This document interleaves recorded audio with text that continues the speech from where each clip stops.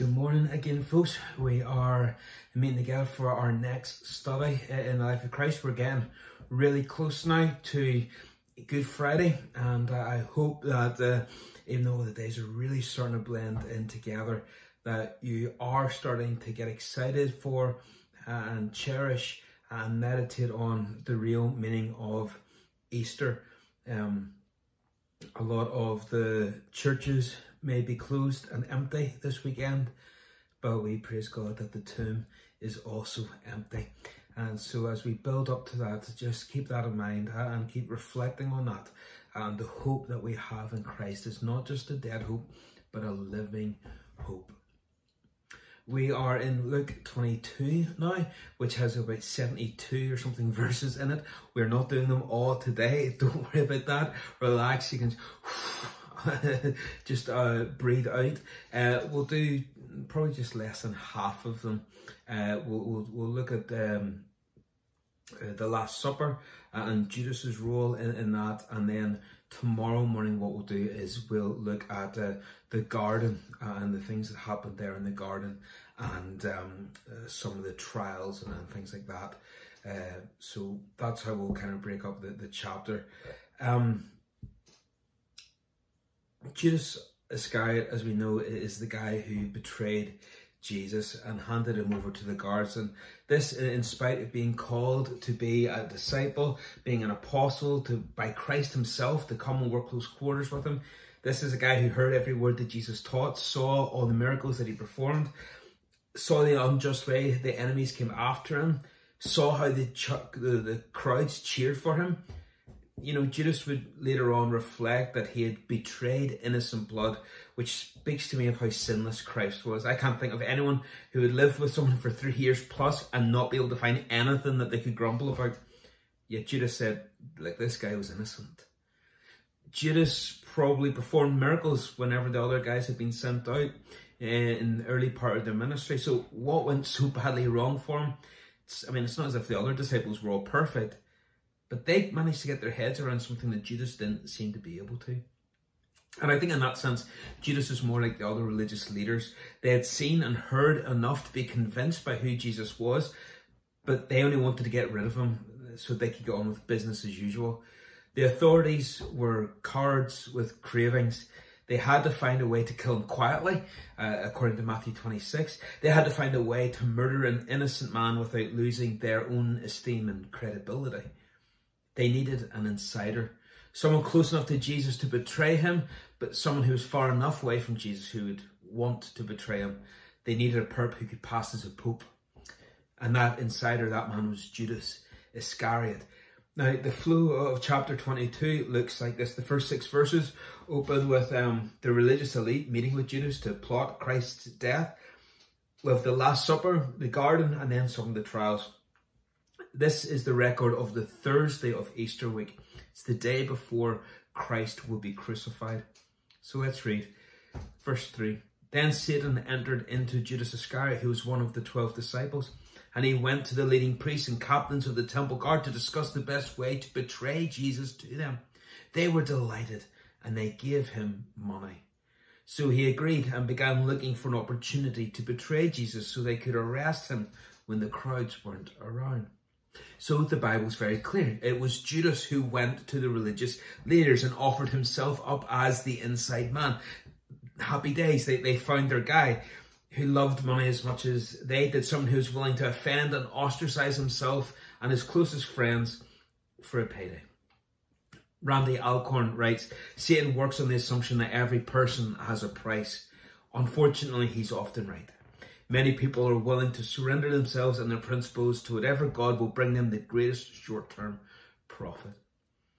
Judas sold out his Saviour, and for just 30 pieces of silver, which was not an awful lot, the price of a common slave. And this is Judas's problem, I think you could say. He couldn't get on board with his teachings because his heart belonged to another God. Money. Christ calls on his people to be generous, to give to those who don't deserve. And when people ask for your coat, you give them their shirt as well. We're to be people who go the extra mile, especially for those that don't deserve it. That goes right against the grain of people who love money. If you love money, if you value money and the things that it can buy for you, you can't truly love God, you will hate him. Maybe quietly, maybe privately, maybe hypocritically, but you will hate God. Our God is a God who gives, and he calls on his people to be givers. Money is a God that takes and calls on its followers to be takers as well. And that hatred will mark you and follow you everywhere. That kind of divine rejection and betrayal molds a person. It becomes something that defines you. The other disciples weren't better people than Judas. Judas came qualified and was trusted enough to look after the purse, a job Christ gave to him, knowing what was going on. But the other disciples, as imperfect as they were, had set their hearts on following Christ as best as they could. Judas followed the money. So it's different to the Apostle Paul. Remember when he speaks from prison in Philippians 4? Remember, he's tied up with chains, soldiers shackled him 24/7, and he says in Philippians 4, not that I'm speaking of being in need, for I have learned in whatever situation I am in to be content. I know how to be brought low, and I know how to abound in any and every circumstance. I have learned the secret of facing plenty and hunger, abundance and need. I can do all things through him who strengthens me. What Paul is saying is, look, Jesus is the only thing that has value in my life. When the stock market goes up and I get the bonus, well, Jesus is more precious and more satisfying. When the stock market goes down, he faces a pay cut or redundancy or furlough, he says, well, I find Jesus more valuable and satisfying than the things that I've lost. I wonder whenever Christ looks at my bank account, my spending, my savings, does he see someone who's like Paul, who's counted everything as lost for the sake of knowing Christ? Or does he see someone who's more like Judas, who ultimately has a price that could convince him to shift his focus? See, the devil assumes that we all have a price that can tempt us away from God being the first priority in our life. Even if it's just down to second place, that's the wrong place for God. And in that moment, we betray Christ, just the way Judas did, because we reveal that we don't love him with all our heart, all our soul, all our mind, all our strength. Instead, we're sentimental, sympathetic, but when given the choice, our heart will go a different way. But let's move the picture on. Verse 7. Now the festival of unleavened bread arrived when the Passover lamb was sacrificed. Jesus sent Peter and John ahead and said, go and prepare the Passover meal so we can eat it together. So Peter and John are sent off to prepare the meal. Now that seems like a small job maybe. Why not give that to one of the other 12 who don't do as much as these guys? Why send the big hitters? Why send the leaders of the team? Well, it's the logical choice. They're part of the inner circle. You often read about Peter, James and John. Peter and John, they were there when the woman said Jesus was raised from the dead. It was they who ran to the tomb to see it. Jesus knows that there's a plot afoot. He knows that Judas is looking for the first possibility to take advantage and betray him. Jesus is on a schedule. And so Peter and John, he assigns them this job. Go up to the temple, watch the lamb get slaughtered, then take the lamb back, start to roast it, start to get it ready for the meal, get the table prepared, get the unleavened bread, the bitter herbs, the wine, and because there'll be 4 glasses of wine for each disciple, for each one around that table for the Passover. So it takes time, it takes energy, it takes methodical thinking. And so that was their job. But it's important work. It's an important job. Christ wanted his big hitters on this to tell us that this was an important job. You see, this is how Jesus is going to tell us to remember him. So by putting Peter and John on the case, it highlights, okay, church, down the line, down through history, this act of remembering me is not to be delegated out. It's an honor. It's a privilege to be doing this. So the leaders of your group, the Peters and Johns of your church, should be leading this act of remembrance. I've always been intrigued that the Lord Jesus, in order to be remembered, didn't say, like, you know, build me a temple, build me a statue, make sure my face is plastered out there, write lots of books. He said, here's how I want you to remember me. A meal. I want you to eat together.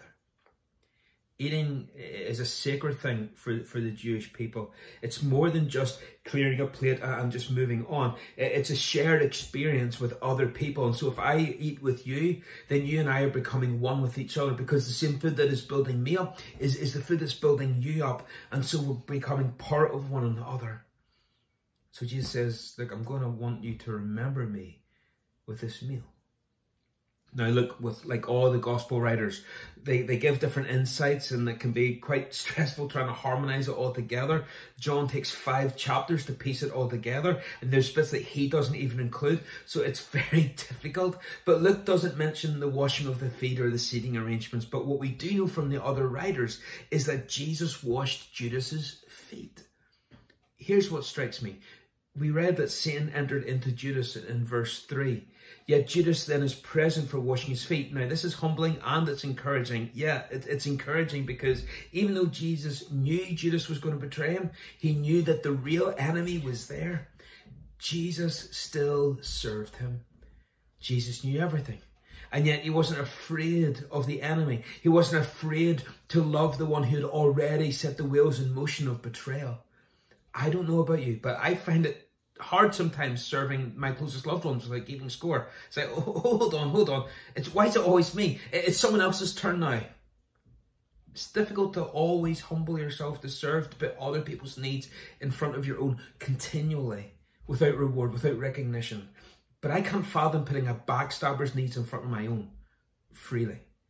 Now imagine you do that to someone who is about to do something that they'll betray you and lead you to death.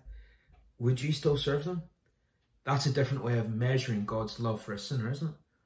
Because at the same time, that's what I am, it's what you are. The sinner, the betrayer, the one who put Jesus on the cross. It's my sin that put him there. How many times have I turned from God's grace to live, act, be, do what I want to do for my own selfishness? And yet Jesus served me still by going to the cross. It's humbling because of my sin, but it's encouraging because I'm reminded by how much God loves me. Even though he knows me, he still went to the cross willingly for me. And yet consider this, Judas arranged all this with the religious leaders and then went to Passover with them. Now, common knowledge, yes, Judas was there, but think about it, how cold-hearted must that have been? Imagine you invite me over to your house for Christmas dinner, okay? A special meal, it's for close family, close friends, Christmas dinner, Christmas Day.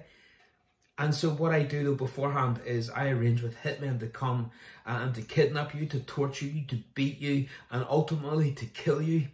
And yet I still show up to Christmas dinner. And then when the topic of betrayal comes up, I have the audacity to say, who, me? No, surely not. Just get a sense of just how shameless and defiant and audacious this is from Judas. He can't just tell, oh look, they're up in that upper room, soldiers, you go get them, I'm not going back in there. But he acted like everything was normal. It's so incredible, but Jesus still loved him. He washed his feet. Jesus was in control of everything that was happening. He trusted his Father's plan and was therefore free to love Judas. Such was his love, such was his patience with Judas right to the very end. I have to wonder if Judas noticed this. He'd been sitting at Jesus' left-hand side, traditionally a position of honour. John sat on the right-hand side, which meant he was able to rest his head on Jesus' shoulder. Jesus is at the head of the table. He hands Judas the piece of bread dipped in herbs again as a gesture of honour for the host to do that. To do this at a Passover meal of all meals.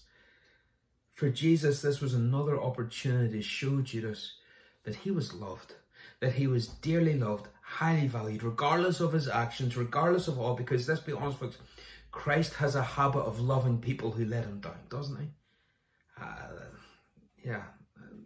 I know this for a fact.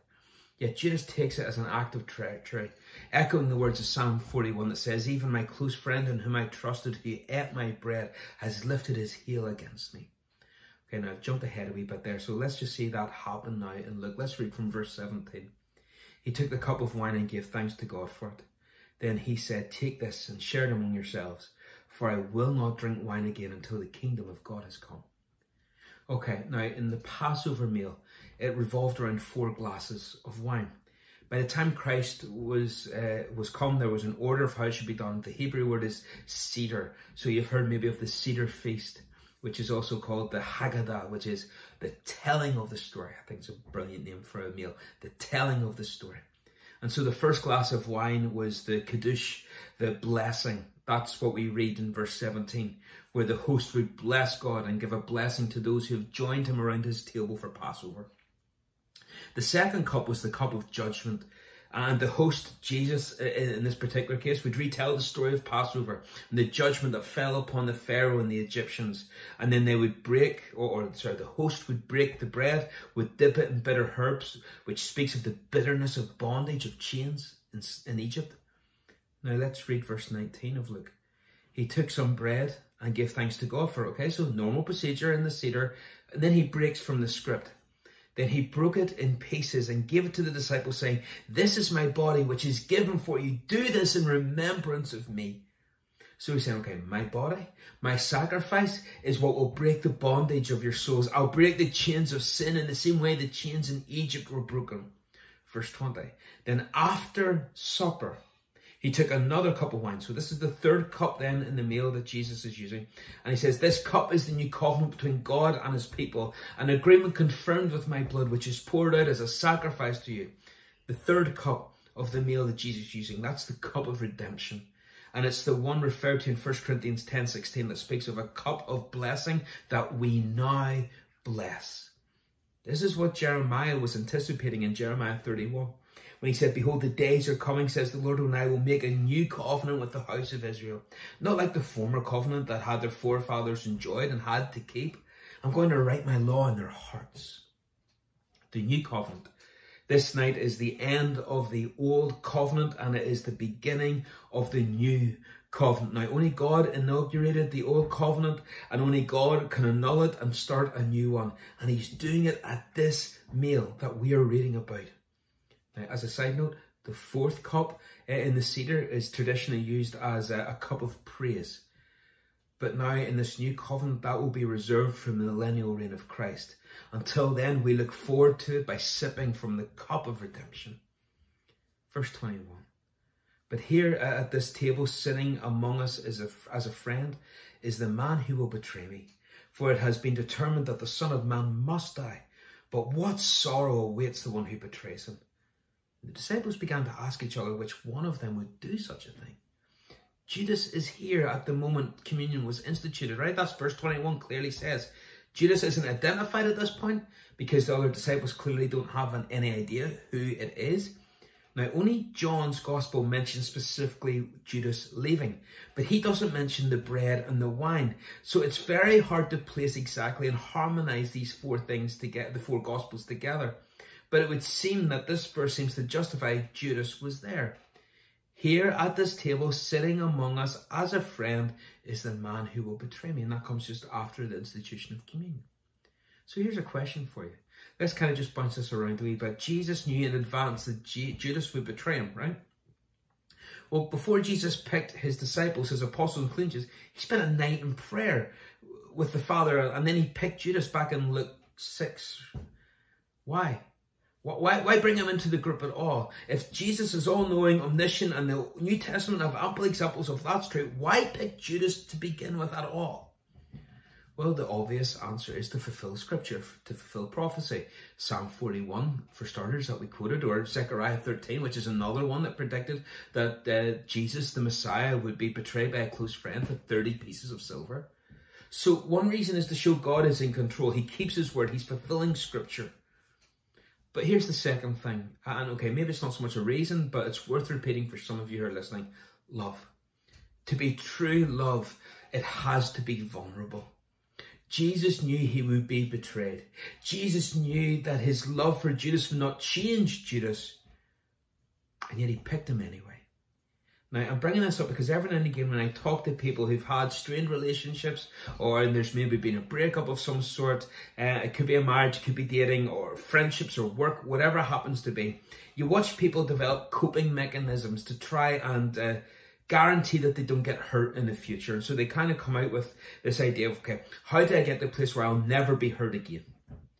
Well, you kind of have to just go to the moon for that, by yourself. Look, love is going to hurt. Love gets its heart broken. It's part of the vulnerability. But what astounds me is that Jesus knew in advance and still picked Judas. He showed him his own love, put his heart out on the line for this guy, knowing it was all in vain. That's true love.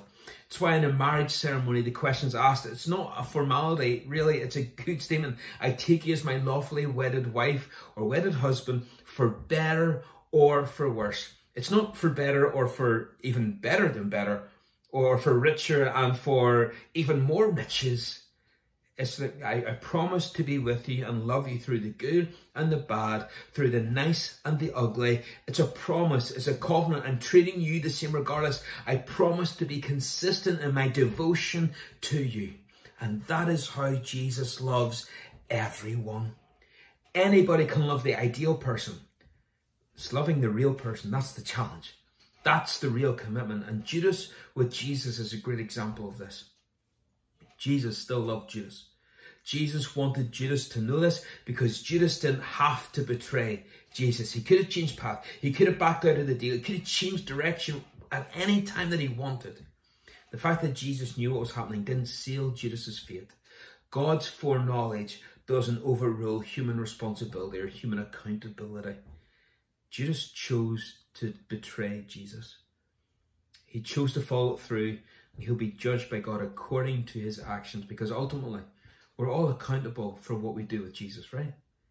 Either we enthrone him or we dethrone him. We either say yes or we say no to Jesus. You can't sit on the fence. And then for some inexplicable reason, the disciples start talking about who the best of them is, who's the greatest. Now, maybe it stems from the conversation about who would betray Jesus. Oh, no way, I would never do that. Sure, I'm one of the best disciples. Oh, well, maybe it's Levi. He worked with the Romans. Maybe he still is. He's the worst one. And then maybe it seems like Peter's winning this argument. And then Jesus speaks up again, verse 31. Simon, Simon. Now, I don't think I'd really like to be Peter at this dinner table, because Jesus is about to tell him something, and it seems to be in the public context. He uses his old name, all right? You know, he used to be called Simon, and then he got changed to Peter. You know that sinking feeling, men, whenever your wife uses your full name, and you go, oh no. Simon was Peter's original name before Jesus renamed him. And so why would Jesus call him by his old name? Because he's going to revert to his old character, his old behavior. He's going to lean and trust on the old self. Simon, Satan has asked to sift each of you like wheat. You see, the you in that Bible there is the Greek, it's plural. So he's addressing Simon as the head of the disciples group. You're the greatest, you're the spokesman there. Well, listen, Simon, Mr. Ringleader, Satan wants to get all of you. He wants to sift you like wheat. Now, that would be unsettling to hear, right? I'd get really nervous and say, Jeff, Satan keeps asking for you. I'd be like, okay, Jesus, well, what have you been telling him? What exactly have you said to him? By the way, that's the kind of relationship that you want with the devil. When Satan knocks at your door, you let Jesus answer. You let Jesus speak to him for you. Don't you try to go and talk to him. I get worried when you hear Christians say, devil, I bind you. Devil, I rebuke you. No, what are you doing talking to the devil? Don't go near him. Let Jesus do that. Don't spend your time praying to the devil. Don't talk to the devil about God. Go and talk to God about the devil. Let Jesus handle it. He's the snake handler. Let him deal with the serpent. Verse 32, but I've pleaded in prayer for you, Simon, that your faith should not fail. So when you have repented and turned to me again, strengthen your brothers. Peter said, Lord, I'm ready to go to prison with you and even to die with you. But Jesus said, Peter, let me tell you something. Before the rooster crows tomorrow morning, you'll deny 3 times that you even know me. Now, reading this, some people go, well, see, his faith did fail. Satan got him. He denied the Lord. I said, no, you've got it all wrong. His courage failed, yes, but his faith didn't fail. And we know this because of his sorrow at hearing the cock crow, and we know by his restoration to Jesus in John 21. Jesus predicted Peter's denial and fall, but please note that Jesus also predicted Peter's restoration. Read verse 32 again. I have pleaded in prayer for you, Simon, that your faith should not fail. So when you have repented and turned to me again, strengthen your brothers. So there's a promise of repentance and there's a commission. This is the turning point for the man. This, his worst failure, becomes the threshold of a whole new ministry. We ought to learn from this. Allow your failures to become your instructor, not your undertaker. You have no right to say, oh man, that's me, I blew it, I'm a goner, I'm just not going to go to church anymore, I'm not going to get involved, I'm not going to hang around and serve the Lord anymore. No, don't do that. You learn from your mistake and you move on. You don't let it bury you. You can get a do-over with Christ, and you'll be better for it because you'll be strengthened because of it, and you'll be an encouragement to others who've struggled and failed in the same area as you. By the way, I've yet to meet a Christian who doesn't struggle and fail somewhere. People say, oh, Jeff, I'm such a failure. I give them a hug and go, you're in the right place. Welcome. You're one of us now. Our church is somewhere where the failures get to hang out together, study the word, get restored for future ministry. There's no perfect people in our evangelical church. Just sinners saved by grace. Learning a little bit more every day, being molded a little bit more every day. And we try and do that together. Some days are better than others. Sometimes we go back a couple of steps. Other times we get a sense of what could be. If only we could be consistent in it. Now look, tomorrow we'll take time and we'll really get through the Garden of Gethsemane setting. But let me just conclude with something that we've been reading. Is it fair to blame Judas for his betrayal? Well, look, remember, never forget, divine sovereignty never negates or destroys human responsibility or accountability. Never. The fact that God knows what you're going to do before you do it doesn't alleviate your responsibility for making the right choices. God has foreknowledge and God is sovereign. He knows all things. But Judas was given a choice and he made that choice. So he is totally and utterly responsible for the consequences of his choice. While at the same time, he demonstrates the sovereignty of God in writing about in advance. Zechariah 13, Psalm 41, and others predicting what would happen. That should boost our faith because nothing takes God off guard. Even this betrayal, even this moment, Jesus is in control of it all. Can you rest in that, knowing that your life is under the same control? How can we read scripture like this and not walk away going, okay, that's okay. He's in absolute and total control of my life.